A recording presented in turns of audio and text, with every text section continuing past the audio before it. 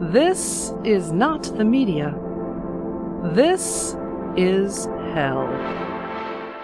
Manufacturing dissent since 1996. This is hell, and on this week's abbreviated, truncated, 1-hour live broadcast here on Chicago Sound Experiment, 89.3 FM, Evanston, streaming live right now and podcast in its entirety later at thisishell.com. This week, the global white nationalist movement is on the rise, and liberalism is to blame. As we hear it, This Is Hell, our equal opportunity haters, we'll first take on those friggin' fascists, and then it's those lame liberals who caused the fascist problem in the first place. At least that's what this week's guests will argue. Our first guest this week is live from London. Writer, essayist, editor, poet, and broadcaster Eleanor Penny wrote the In These Times story, Steve Bannon's European Dream. Europe used to serve as a utopian vision for the left and a punching bag for the right. Now it's reversing. All these far-right uprisings we are seeing around the world, but especially here in the U.S. and in Europe, are part of a white nationalist project that is sweeping the globe. We'll be focusing on the rise of Europe's far-right and the debate that's taking place in Europe and the United States today over what Europeanness is.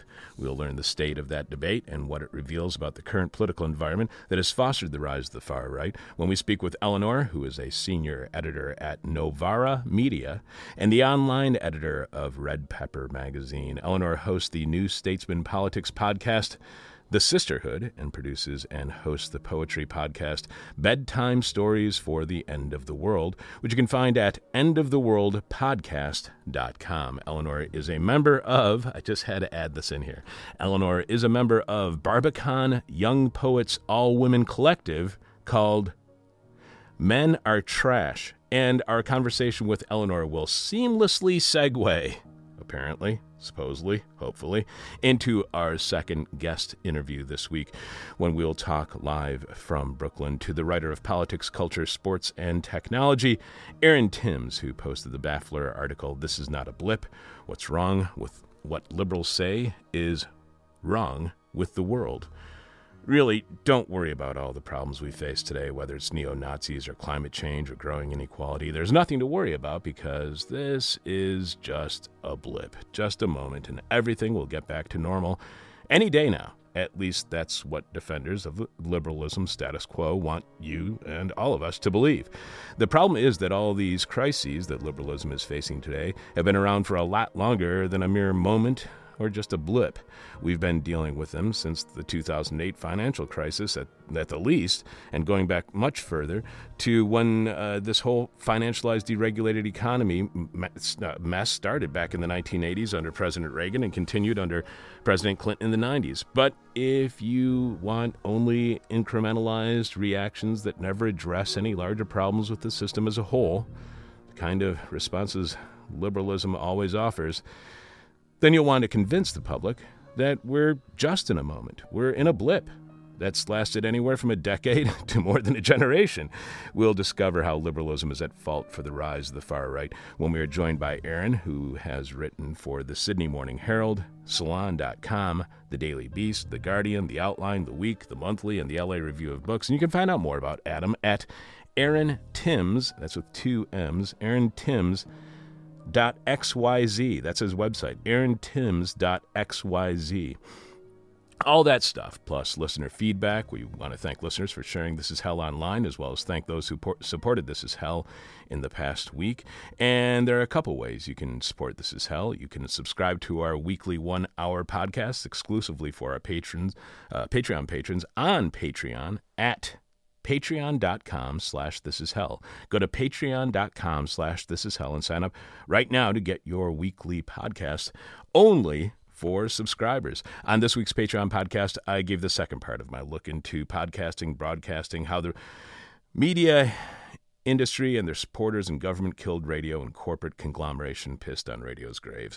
And we also shared an interview that was appropriate for our discussion of this market-controlled life.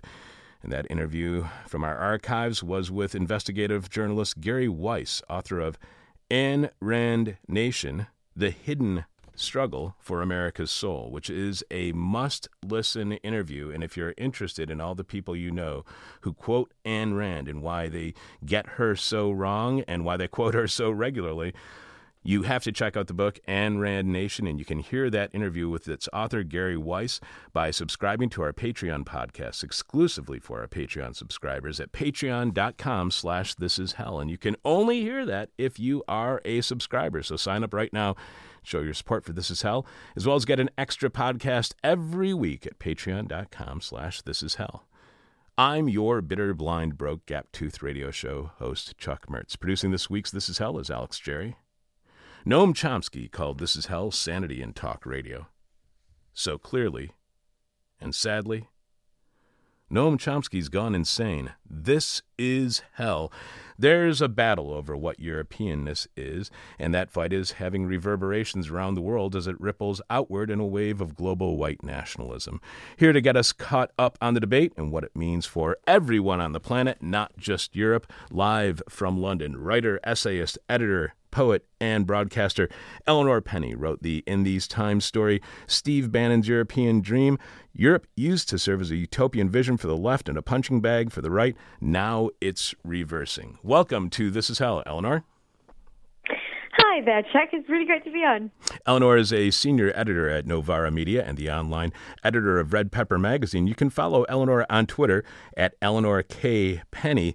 But most importantly, she hosts the New Statesman Politics podcast, The Sisterhood, and she produces and hosts poetry podcast Bedtime Stories for the End of the World, which you can find at endoftheworldpodcast.com. So you write 2 years and 100 political lifetimes ago, a UK Prime Minister offered a spurious referendum on EU membership to quell backbenchers and far-righters, causing trouble in the ranks. It was a disastrous game of electoral Russian roulette. And considering all of the media narrative here in the United States around anything to do with Russia, I wanted to start right there. Russian roulette.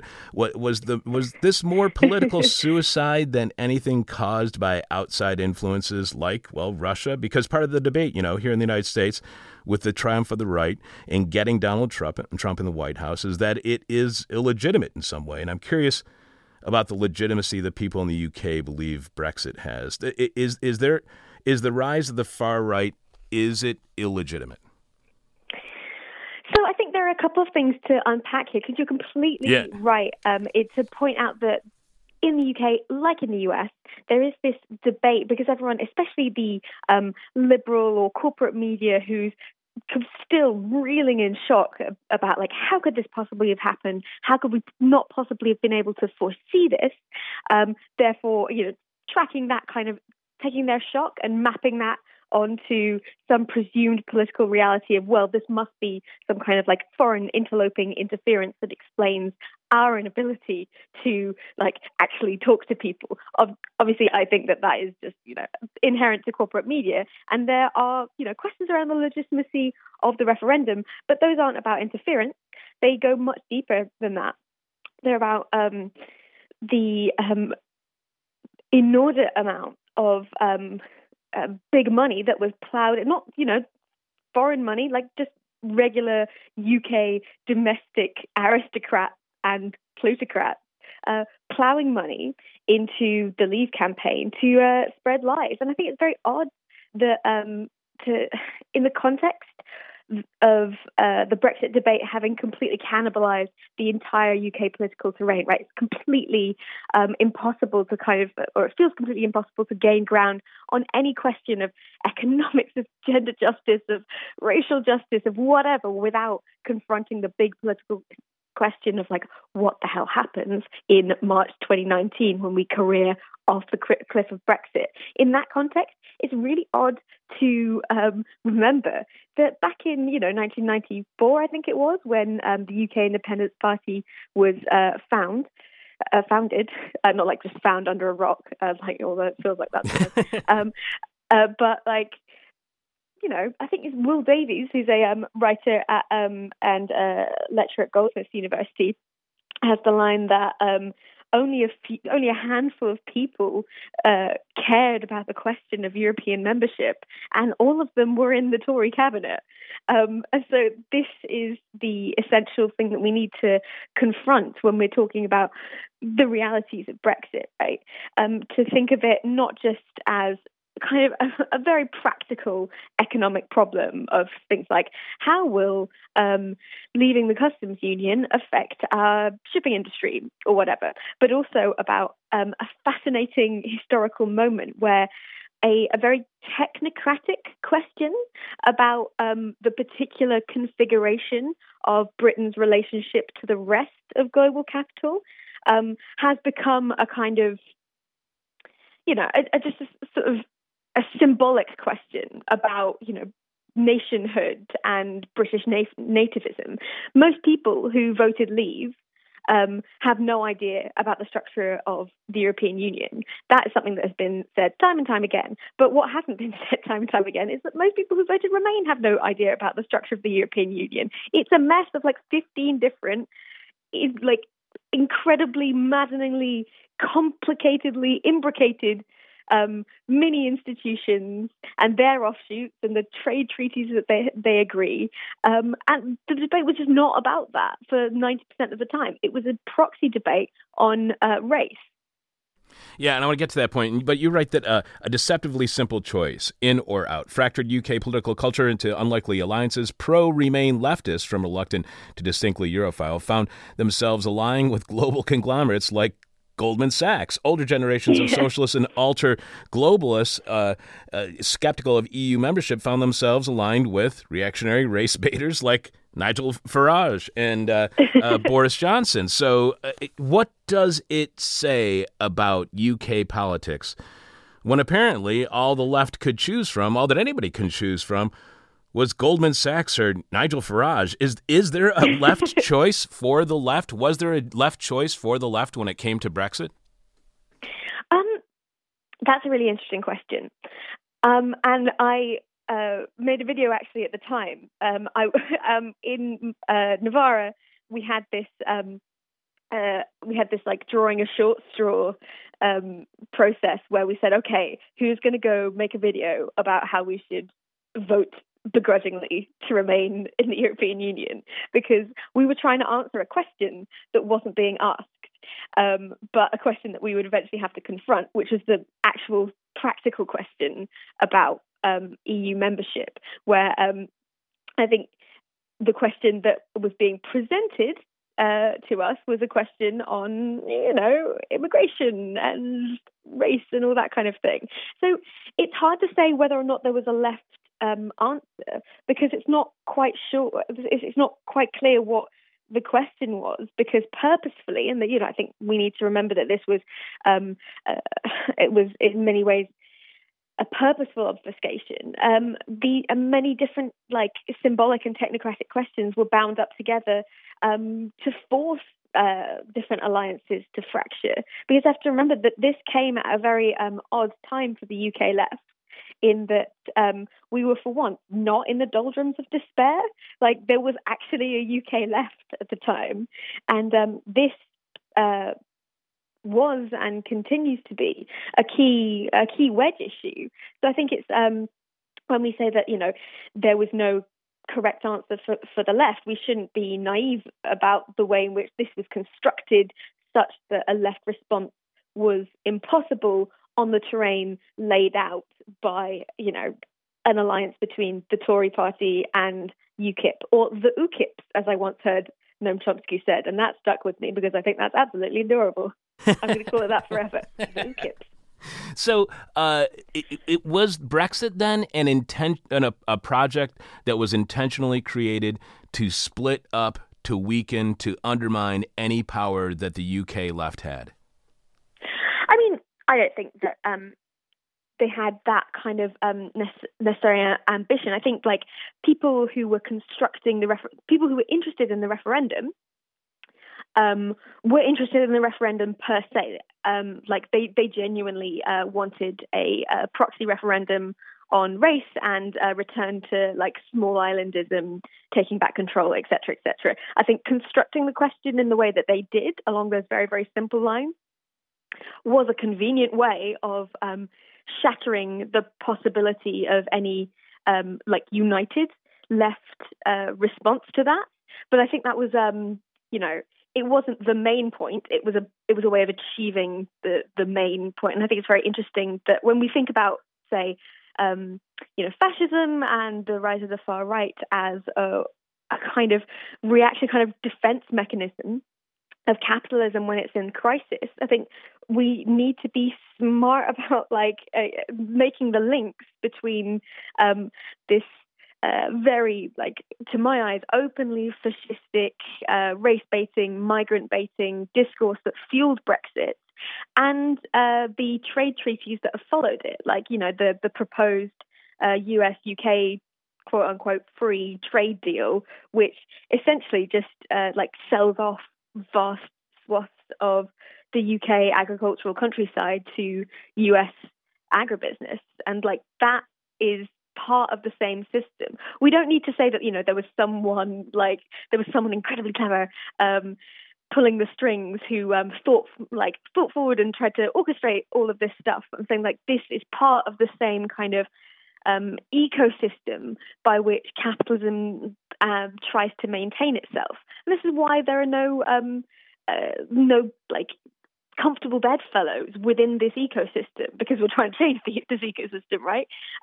There are kind of competitors for power, and you need to make alliances between different competitors for power within this political ecosystem. But ultimately, they're invested in perpetuating that vision of the world, and you're never going to be able to comfortably ally with either Goldman Sachs or Nigel Farage. So I mean, it comes down to the same conundrum that many leftists have to face whenever they step into a polling booth of any sort.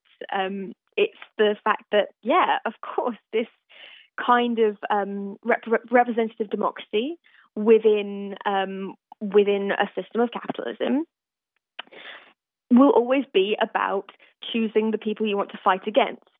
It is not about picking your pals. It's about picking the most convenient enemy, or the enemy against which you think you can win best. And for me, the enemy that I wanted to fight, or I was most prepared to fight at the time, was the I was just I will take pretty much anything over a really honest fascist. I mean, obviously, this if Remain had won, it wouldn't have quelled the problem of the far right in the UK. There's a fair argument for saying that it would have provided further fuel for this sense of thwarted outrage and this very lucrative sense of being a martyr and an outsider that Farage and Tommy Robinson and all those kind of cats lean on very heavily, and they make a lot of actual money off that kind of discourse. And also, Nigel Farage said himself that on the eve of the results, before we actually knew that the Leave vote had won, he was saying things like, "You know what? If we don't win, we know that it's the liberal establishment, the media elites, the whatever decadent cosmopolitan elites that have rigged the system against us." So he was fully prepared to lose, and it's just kind of in that sense, I think everyone's kind of a little bit shocked to have to re-triangulate around this reality. You write the difficulties have revived critiques leveled at the EU by the British left when membership was first up for debate in the 1970s. First, that it was essentially a neoliberal project designed to ease the flow of capital across borders. Second, perhaps more fundamentally, that Europeanness itself is an identity that excludes black and brown people. How does Europeanness exclude all but white people? So when we talk about Europeanness, it's kind of a movable feast, right? And Europeanness will often mean different things depending on who you ask. and often for people on the liberal left, but also people on the radical left, pre 2015 or whenever it was. Europe was, in comparison to the UK, a much more open society. They had, many Northern European and Southern European states had, much better labor practices and things like paid paternity leave and all of these sort of hallmarks of quote unquote well-functioning social democracy. And then you also get this kind of very romantic idea of, cafe culture and bohemianism as the sort of cultural grassroots on which you can foment further radicalism. And that's all brilliant, but we kind of forget that when we're diagnosing where that kind of idea of Europeanness, that all of these kind of good things spring from, that goes back to it has deeply colonial roots, and Europe defines itself and has pretty much always defined itself in opposition to the places that it has invaded, and the invention of Europe as an idea, as an entity in and of itself, rather than just a kind of coincidence of warring nation states on a west hand bit of Eurasia, is comes from the same place as the evolution of colonialism. It's very kind of basic blah Sartreanism to be you get a sense of yourself when you encounter an other, and people needed to construct that sense of an othered people in order to be able to colonize them and steal all their stuff and slaughter them in their millions.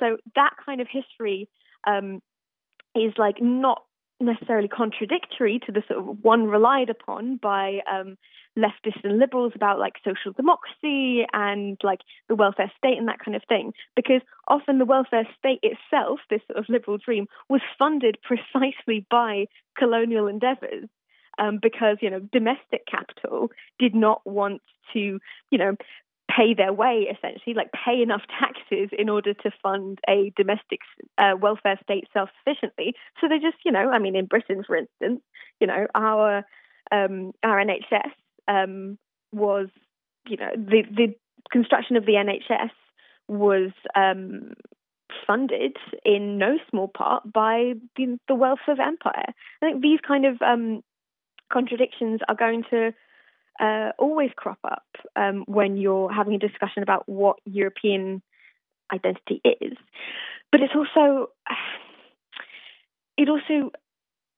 doesn't surprise me that when we're thinking about who can best and most efficiently capture and use a political sense of we are European, this is what it means to be European, it's the right.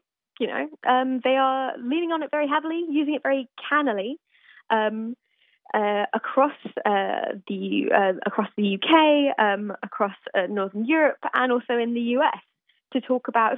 Basically as a very, very loud dog whistle to try and just about not talk about race, but really we were trying to not talk about race by referencing essentially a set of political institutions that were are the institutions of global white supremacy, and you can see those very clearly, that the operation of that very clearly when you just look at Europe's border regimes. It's meant to keep out people of color who are trying to find some kind of shelter from the effects of climate change and war, that Europe itself has a big hand in creating. So, very much the borders of Europe are a way of creating those, creating whiteness. And what I mean by that is creating a privileged tranche of society who has unique and privileged access to just the ability to survive and the ability to thrive and the ability to prosper. And though that access comes by excluding and, by often allowing to die, people who are, racialized as not white. So is this white nationalist movement that we are seeing that you describe in Europe, is this going global, or is this, again, going back to an earlier response that you had, this isn't about some international conspiracy or plan to go global? This is just the process of doing business in today's world. So I think I am very much of the opinion that you never need a conspiracy where simple greed and convenience will do the explanation for you.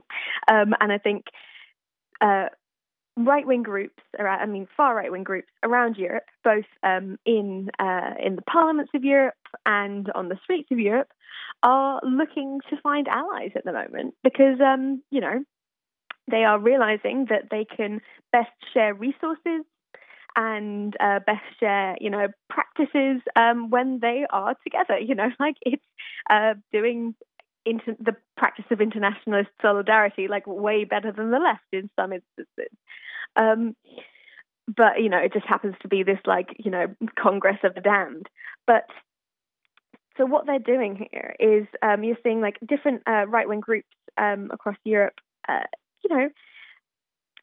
who ostensibly will talk to German pride or Austrian pride or Italian pride in this very nativist, rooted, blood and soil nationalistic way. But actually, when you look where their funding comes from and where their friends lie, that's very much an internationalist project. And I think that's that's by no coincidence, because people have recognized, right? People have recognized that they need allies wherever they can find them, and in order to sort of paint that, in order to make that a political platform that will inspire people to get involved, you don't just need I guess the AfD will link up with Matteo Salvini's Northern League in Italy because I guess it's just convenient. That's not inspiring. What you need is some kind of ideological framework to contain those alliances and to get people on board. And that framework is precisely Europeanness. And this is why Europeanness is very, very closely related to the idea of the West in your Samuel Huntington Clash of Civilizations way. It's a way of capturing what is meant by the cultural, the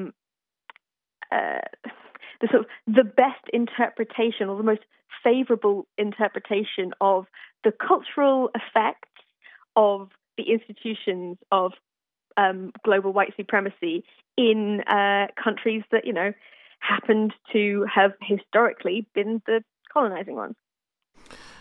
Eleanor, the article that you had in these times is just fascinating. Steve Bannon's European Dream. Europe used to serve as a utopian vision for the left and a punching bag for the right. Now it's reversing. You can find that in These Times magazine. You can find it at our website.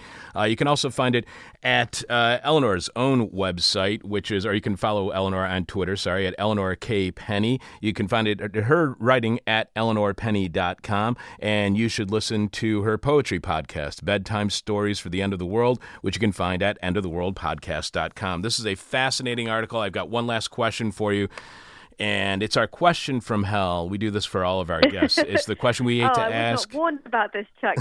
This is truly devilish. The question we hate to ask, you might hate to answer. Our audience is going to hate your response.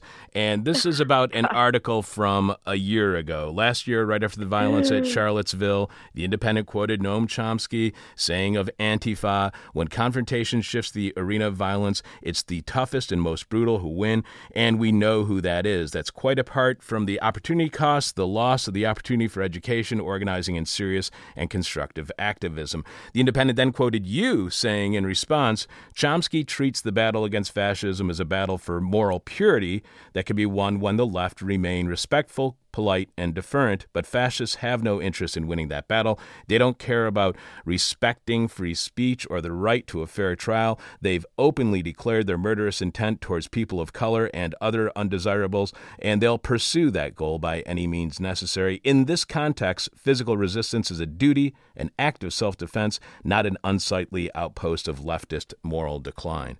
Now that we are a year on from Charlottesville, did Antifa's actions and reactions at Charlottesville prove to be, as Chomsky also said, a major gift to the right? Did the fascists benefit from Antifa's reaction to the Nazis at Charlottesville? I can't believe you're making me fight with Noam. But, hey, it was better than the other question was going to be. It's like 9:30 in the morning. Right. Okay. My other question was going to be, should we just ignore everything Noam Chomsky says or ever did now that he said this? So let's just stick with this one. Yeah, let's just stick with that. So I stand by what I said. I think that physical self-defense, and it is self-defense because fascists, when they are assemble and are allowed to assemble regularly, they are a physical threat, and they're also able to dominate the social sphere, and therefore, get more recruits and just have the social institutions necessary to make their murderous politics the norm. So I think in that basic sense, we have the legal precedents for this. If someone is about to punch you, you are allowed to defend yourself within reason.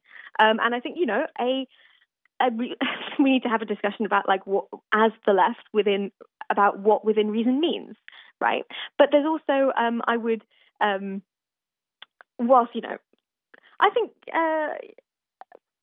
there's been a kind of fetishization of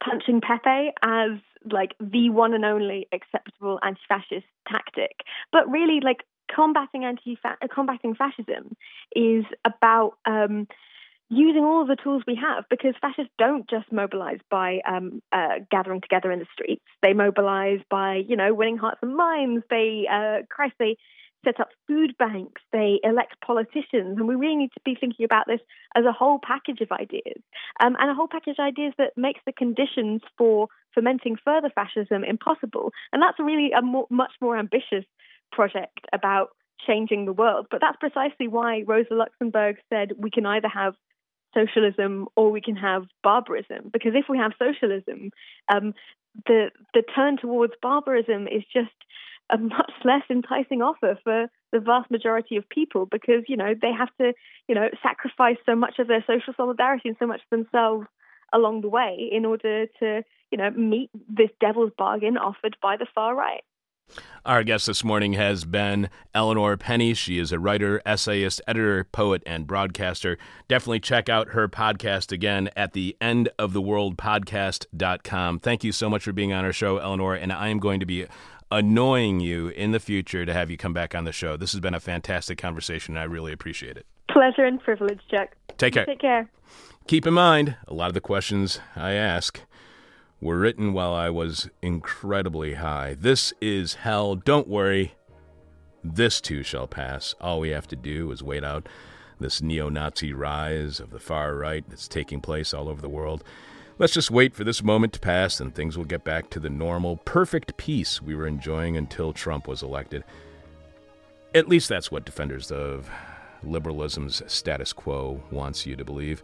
The problem is that all the crises that liberalism is facing today have been around for a lot longer than Trump. We'll discover how liberalism is at fault for the rise of the far right when we are joined by writer of politics, culture, sports, and technology, Aaron Timms, who posted the Baffler article, "This is not a blip. What's wrong with what liberals say is wrong with the world." It's time for some listener feedback. Kim A. writes to us at chuck@thisishell.com. Dear Chuck, I listen to your station online. I just recently became up to date with your shows. The voter suppression interview with Carol Anderson is incredible. This is possibly the very most important interview that you have ever produced. As a complimentary to Carol Anderson's interview, I suggest that you interview Jacob Urowski, professor of philosophy at Yale University. His most recent book is How Fascism Works, The Politics of Us versus Them. He states that fascism is in fact a tactic. He evaluates these tactics through history, including the history of racism in the U.S. Thanks a million, Kim A. You're more than welcome, a million, Kim, and everyone should go back and listen to both our interviews with Carol Anderson, our most recent with her on the history of southern states, black voter suppression, and our earlier talk with her on white rage, backlash against any civil rights victory African Americans have ever experienced. That interview is from December of 2016, and the book, White Rage, that she did was voted as one of our favorite books for 2016 that we featured here on This Is Hell. So yeah, definitely go back and listen to our interviews of Carol Anderson. You can find them both at thisishell.com. But the most recent one on voter suppression of African Americans is stunning. Asia sent an email after hearing that we are looking for more board operators here on This Is Hell as we expand to more regular broadcasting. Hello! I'm writing in regards to last week's broadcast requesting aid in the expansion of the This Is Hell empire. Thank you for capitalizing empire. I live in Chicago and would love to be able to contribute in some way as a board operator or producer's assistant. I've been listening to This Is Hell for a little over a year, but that time it has greatly shaped my worldview, helped me develop a more holistic understanding of how various issues intersect and overlap, and serve to further fuel my interests in history, U.S. foreign policy, and generally gathering a more cohesive understanding of the world in hopes of, at some point, helping make it a little bit better. So Asia goes on to say that they'd like to work on our show. I'd like to work for or otherwise volunteer any of my time on something that I find generally meaningful, and media based in Chicago is especially exciting to me. I've attached my resume and so forth. So she signs, sincerely, Asia. We've contacted Asia, and we'll be bringing her into check out the studio and start her training. And if you want to volunteer on This Is Hell, we can use your help as well. Email us at chuck@thisishell.com, chuck@thisishell.com, as we expand our broadcasting to more days throughout the week. Live from the rotting corpse that is broadcast radio, This Is Hell. This moment is not merely a moment. This is not just a blip. We can't just wait and all these crises we face will simply go away. Except that's what liberalism wants us to believe, to not consider that we may be facing a more systemic and permanent failure.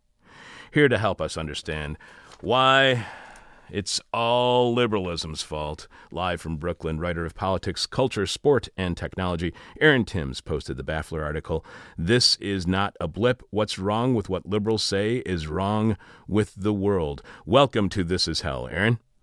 Thank you for having me. You can follow Aaron on Twitter at Aaron Timms, that's with 2 M's, and you can find out more about Aaron at aarontimms.xyz. And I'm going to read a little bit of an excerpt here so people will understand the context of our discussion. You quote David Lipton, Sure. the second in command at the International Monetary Fund, saying on current challenges to multilateralism, times have changed. We live in an era of doubts and questions about the global order. We are in a true recession of trust, but trust can be rebuilt. We can restore trust in institutions and larger purposes if we set out to regain the sense that something concrete can be achieved by working together. But to you, as you write, something about Lipton's words stuck with me. Since this moment is just a moment, as Lipton implied, it's fair to assume that the conditions that have brought it into being are temporary, a deviation from a norm that we can all be assured will return as the dominant theme of human endeavor. For Lipton, as for many others in the political and policy establishment, the way out of this recession is by finding the path back to the ancien regime. The way that multilateralists regain public trust in multilateralism is to continue being multilateralists. The answer to bad institutions is institutions. The woes besetting the global liberal order call not for less, but more of the global liberal order. We have diagnosed the disease, and its cure apparently will be its cause. Now, last week we were talking with Adam Kotsko, author of Neoliberalism's Demons, and Adam points to the self-legitimating nature of neoliberalism. So that brings me to a larger point here. Do you see a similar form of self-legitimation within liberalism as well? Or is that simply a common component in all political ideologies, that they are all, to some extent, self-legitimating? they probably are. I mean, it's this whole battle over defining the rules of the game and making sure that any deviation from the rules of the game is corrected by adhering to those rules. And I think that's really what came across in that speech that David Lipton gave. And David Lipton is not sort of this well-known figure, as I say in the piece. He's pretty obscure, but he's exactly the kind of faceless, not necessarily faceless, but obscure technocrat who thrives in these types of institutions like the IMF, the World Bank, the institutions of the EU, the institutions, the agencies of the US government, even places like the Supreme Court. I mean, we've sort of not that well acquainted with the people who make their way into these institutions, but when they do come out, you get interventions like his, which is all about insisting on the rules of the game and not questioning the premises and the preconceptions that underlie those rules.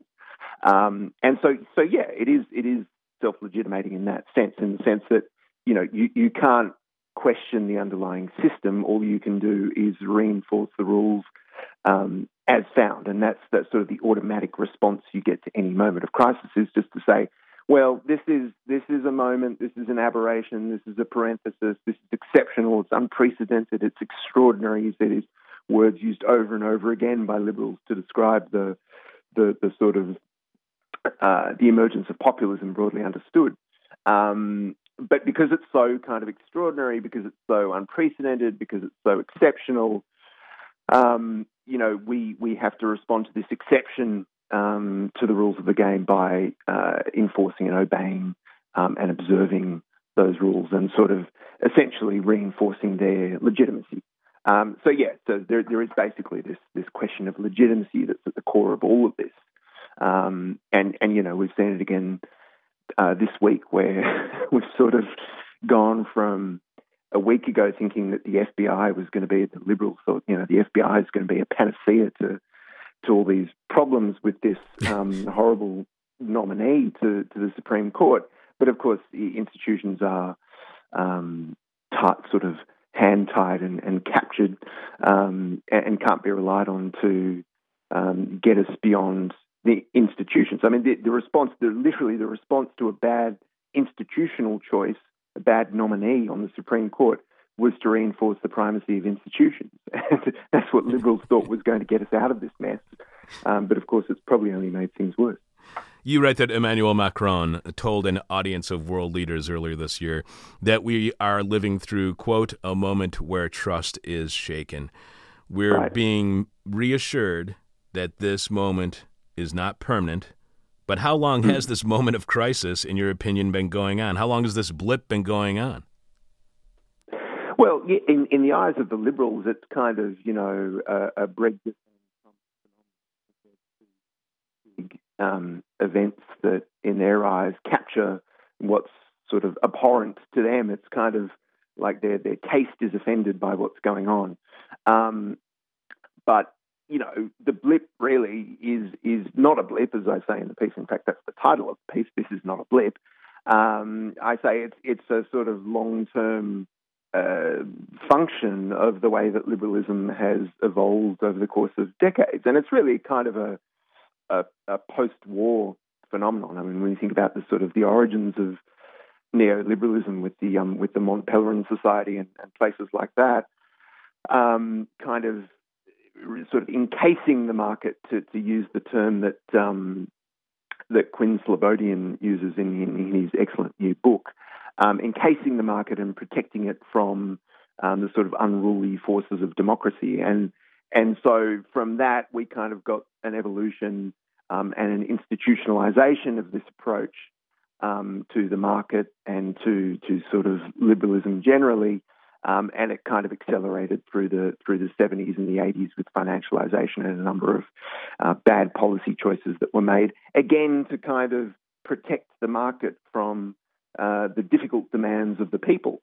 And, what we've seen over the last few years with these events, these incidents that are so repellent to liberals, Brexit, Trump, the rise of populism, very broadly understood and sort of poorly defined, in Europe and Asia and elsewhere, is kind of the revenge of the people. It's a reassertion of the primacy of democracy, this kind of coupling between liberalism and democracy. So, I mean, when did it start? It started a long time ago. The problem is not, Donald Trump. The problem is not Brexit. The problem is not, Duterte in the Philippines. The problem is this kind of system that we're saddled with, and the very kind of compromised marriage between liberalism, which doesn't want to have to deal with people and their real concerns and worries, and democracy, which is obviously the pressure valve that allows them to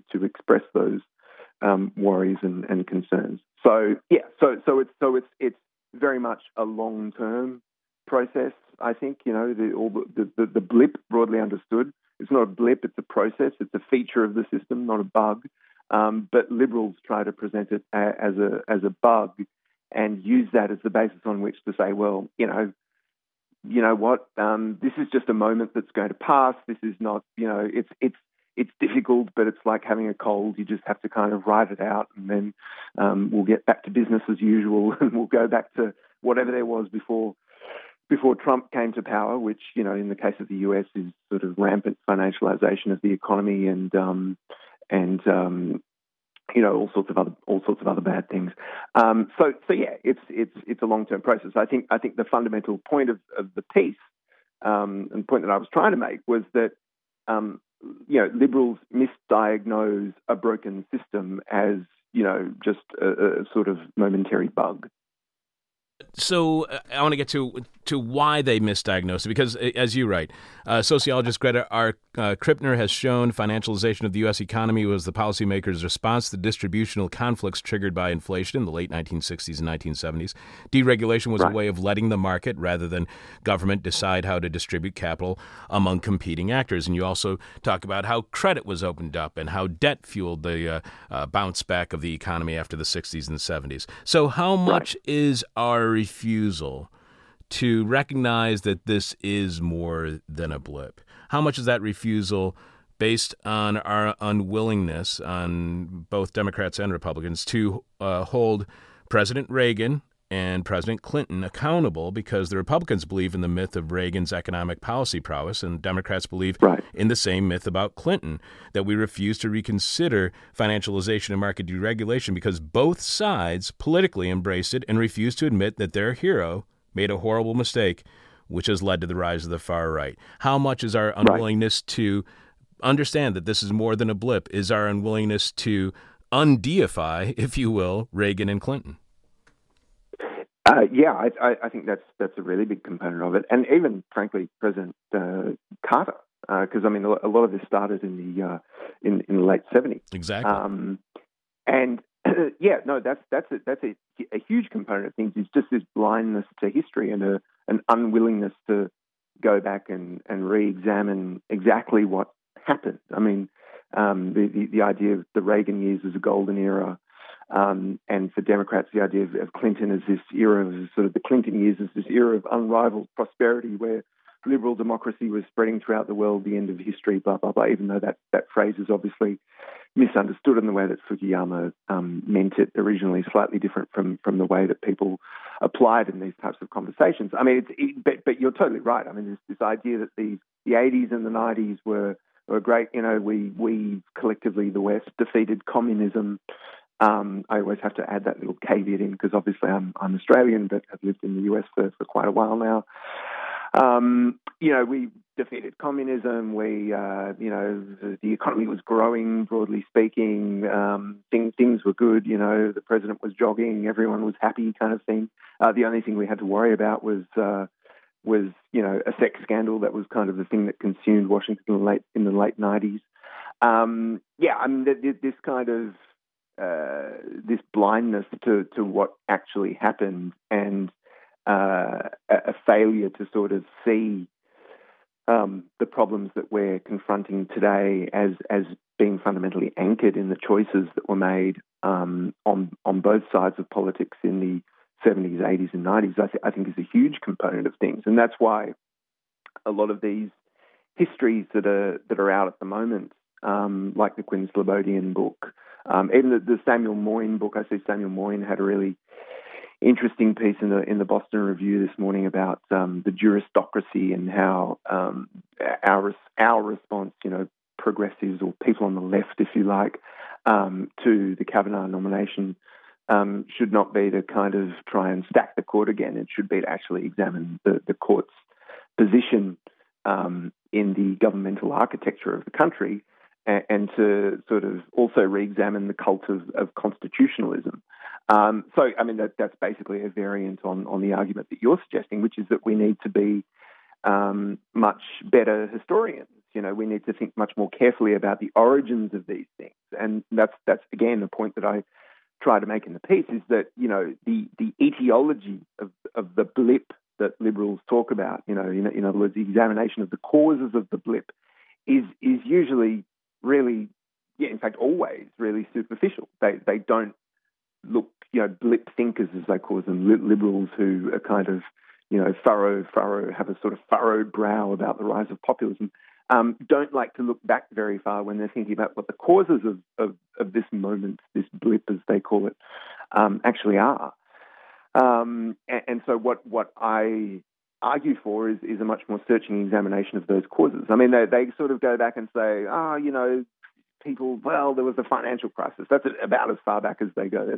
The financial crisis happened, and wow, that was really bad, and people got really pissed off, and then we got Trump, kind of thing. That's basically as deep as the historiography of the blip goes, if you like. But of course, there were policy choices that were made, in the 60s, 70s, 80s, 90s, which led to the crisis. And you have to think a lot more carefully about what those choices were and what could have been done differently to avoid that kind of situation. And it's also, I think, much more comprehensive than that. At the end of the piece, which I hope people will be inspired to go and read by this conversation, not totally put off, I try to say, well, we have to think much more carefully about the system broadly understood, and whether this system is in any way equipped to get us out of this situation. And I personally don't think it is. Now I want to get to this point of liberalism and reinforcing the status quo, because I want to make sure that people aren't having this confusion about what liberalism is, because the different definitions that it has in global politics, right, as opposed to here in the U.S. You write, the situation today is not the parenthesis of progress, but its product. And this is what is truly deranging about blip thinking. By mistaking entropy for a fleeting moment of collective madness, it ensures the political establishment's comfort in doing nothing to address the real problems besetting the world today. It is a call for only the most superficial form of action, which is to say, an excuse for inaction. Which brings us to an article in last week's Washington Post, co-written by a past guest on our show, Chris Mooney, that reports deep in a 500-page environmental impact statement published in August. The Trump administration made a startling assumption. On its current course, the planet will warm a disastrous 7 degrees Fahrenheit by the end of the century. A rise of 7 degrees Fahrenheit, or about 4 degrees Celsius, compared with pre-industrial levels, would be catastrophic. According to scientists, many coral reefs would dissolve in increasingly acidic oceans. Parts of Manhattan and Miami would be underwater without costly coastal defenses. Extreme heat waves would routinely smother large parts of the planet. The world would have to make deep cuts in carbon emissions to avoid this drastic warming, the analysis states. And quoting the statement, that would require substantial increases in technology, innovation, and adoption compared to today's levels, and would require the economy and the vehicle fleet to move away from the use of fossil fuels, which is not currently technologically feasible or economically feasible. Is Trump and his environmental policy of not doing anything because nothing can be done, it's already too late, is that a sign that he is more than anything a supporter of the liberal status quo? Well, to a large degree, although of course he wouldn't cast it in those terms. But yeah, he's when I say liberalism, I'm using it in the sort of classical political philosophy sense of the term, rather than kind of liberals in people who are to the left of centre generally, or people who who don't like Brett Kavanaugh. So I think, he is, obviously Trump is a function of the liberal order, and that's sort of a point that I guess hovers over the top of the piece. And there is no, he's sort of, he's basically a sort of a worse dressed version of the liberal, of the blip thinker, if you like, as I call them in my piece. He arrives at a lot of the same policy outcomes that they do. It's just that he doesn't dress it up as nicely, and he's not as well spoken, and he's not as palatable, if you like, to people's taste, broadly understood. So yeah, he this idea that well, we can't do anything about the environment. They don't want to do anything about the environment, of course, is sort of a piece. It's not quite the same as blip thinking, but it's definitely of a piece with the way that liberals respond to this moment. Of course, the liberal will want to say, well, climate change is bad. We should do something about it, and that's a position I think well, I personally agree with, of course.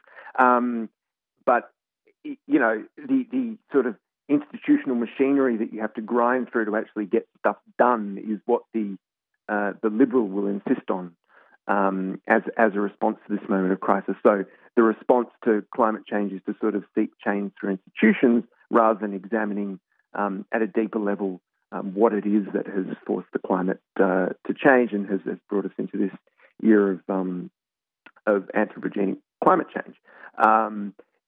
Whereas Trump's response is, well, I really only care about the lobby groups that I answer to, or don't even answer to, but probably dictate to. And as we all know, Trump doesn't really care about anything other than himself. So his response would just be, well, I don't really care, and I'm just going to not do anything about it to own the libs. But ultimately, they're kind of probably going to get to the same endpoint, which is to do not very much and to sort of kind of wash their hands of the whole thing and say, well, it's all just a bit too hard. I mean, this is really difficult, but this is just the world as it is, and this stuff is happening, and it's sad, but there you go. One last question for you. We've been speaking with Aaron Timms. You can find all of Aaron's writing at aarontimms.xyz. We've been talking to him about his Baffler piece, This Is Not a Blip. One last question for you, and I want to apologize, Aaron, because we only have a couple of minutes for you to answer this. But our final question for every one of our guests is the question, we call it the question from hell, the question we hate to ask, you might hate to answer, or our audience is going to hate your response. You write about how there is this disconnect between democracy and capitalism, that we have this idea of giving all people equal opportunity to become rich, to get all the things that they want, equality of wealth, of opportunity, of self-worth. But capitalism is based on competition amongst individuals against each other, not everybody having wealth. It's not about raising all boats. It's about raising one boat way up high and a whole bunch of boats barely sinking, and then the other one's at the bottom of the ocean. So to you, what explains this disconnect between our understanding of democracy being something that is about opportunity for all and then employing an economic system that is not about employing opportunity for all? What explains the disconnect? What explains why we have that disconnect here in the United States? I think it's ignorance is probably the most important thing, because it's ignorance about what capitalism actually is and what it's designed to achieve. So if we were a bit more transparent, a bit more honest with ourselves about what this system is and what it's designed to produce and what its origins are, and how it evolves, then we would come to a much more honest and frank and helpful appreciation of the situation that we're in. And we would see that, actually maybe this isn't the system that we should that we should be functioning under, and we should think about a different vision of economic and civic life, and a different version of human potential and the ways to unlock it and allow it to flourish. Well, that seems simple enough. Aaron, I really appreciate you being on our show this week. You can find all of Aaron's writing at aarontims.xyz, and his article, This Is Not a Blip, is at The Baffler, and you should definitely read that. Thank you so much for being on our show, Aaron, and I will again be bugging you in the future to have you back on the show. Excellent. Thank you. Appreciate it. Bringing you bong-hitting journalism since 1996, This Is Hell. Join us for This Is Hell office hours. That happens every Wednesday from 6 p.m. to 9 p.m. at Carrie's Lounge, 2251 West Devon. Drop by This Is Hell office hours Wednesday, 6 to 9 p.m. Carrie's Lounge, 2251 West Devon. I'll give you some free This Is Hell subvertising stickers. You might even get a free book. I want to thank all the people who did support This Is Hell this week. Thanks this week goes out to Brett and John, and thanks to Gideon and Michael. We each wanted a new This Is Hell stainless steel coffee mug and the new completely redesigned This Is Hell t-shirt. You can find out more by going to thisishell.com and clicking on support. I also want to thank everybody who signed up for the Patreon podcast. Patreon podcast exclusively at patreon.com/thisishell. I'm going to have to hold off on this week's hangover cure and save that for you for next week. And again, next week, we have no idea what's going to be happening on the show. All we know is it's going to be 1 hour long, and we're going to be trying a little bit of a different format here on these 60-minute shows. I want to thank Alex Jerry for producing this week's show. Thanks to Eleanor Penny for being on today, as well as Aaron Timms. The best way for you to get over all of the problems that we have introduced to you on this week's show is to sit down in the lotus position, turn your palms towards the sky, focus on that burning white dot in the middle of your forehead, and say these simple words, everybody's stupid. My demon is on my butt. My demon talks to me in profanity like a sailor. And my demon tries to knock me down. And my demon tries to put me on a hell ride.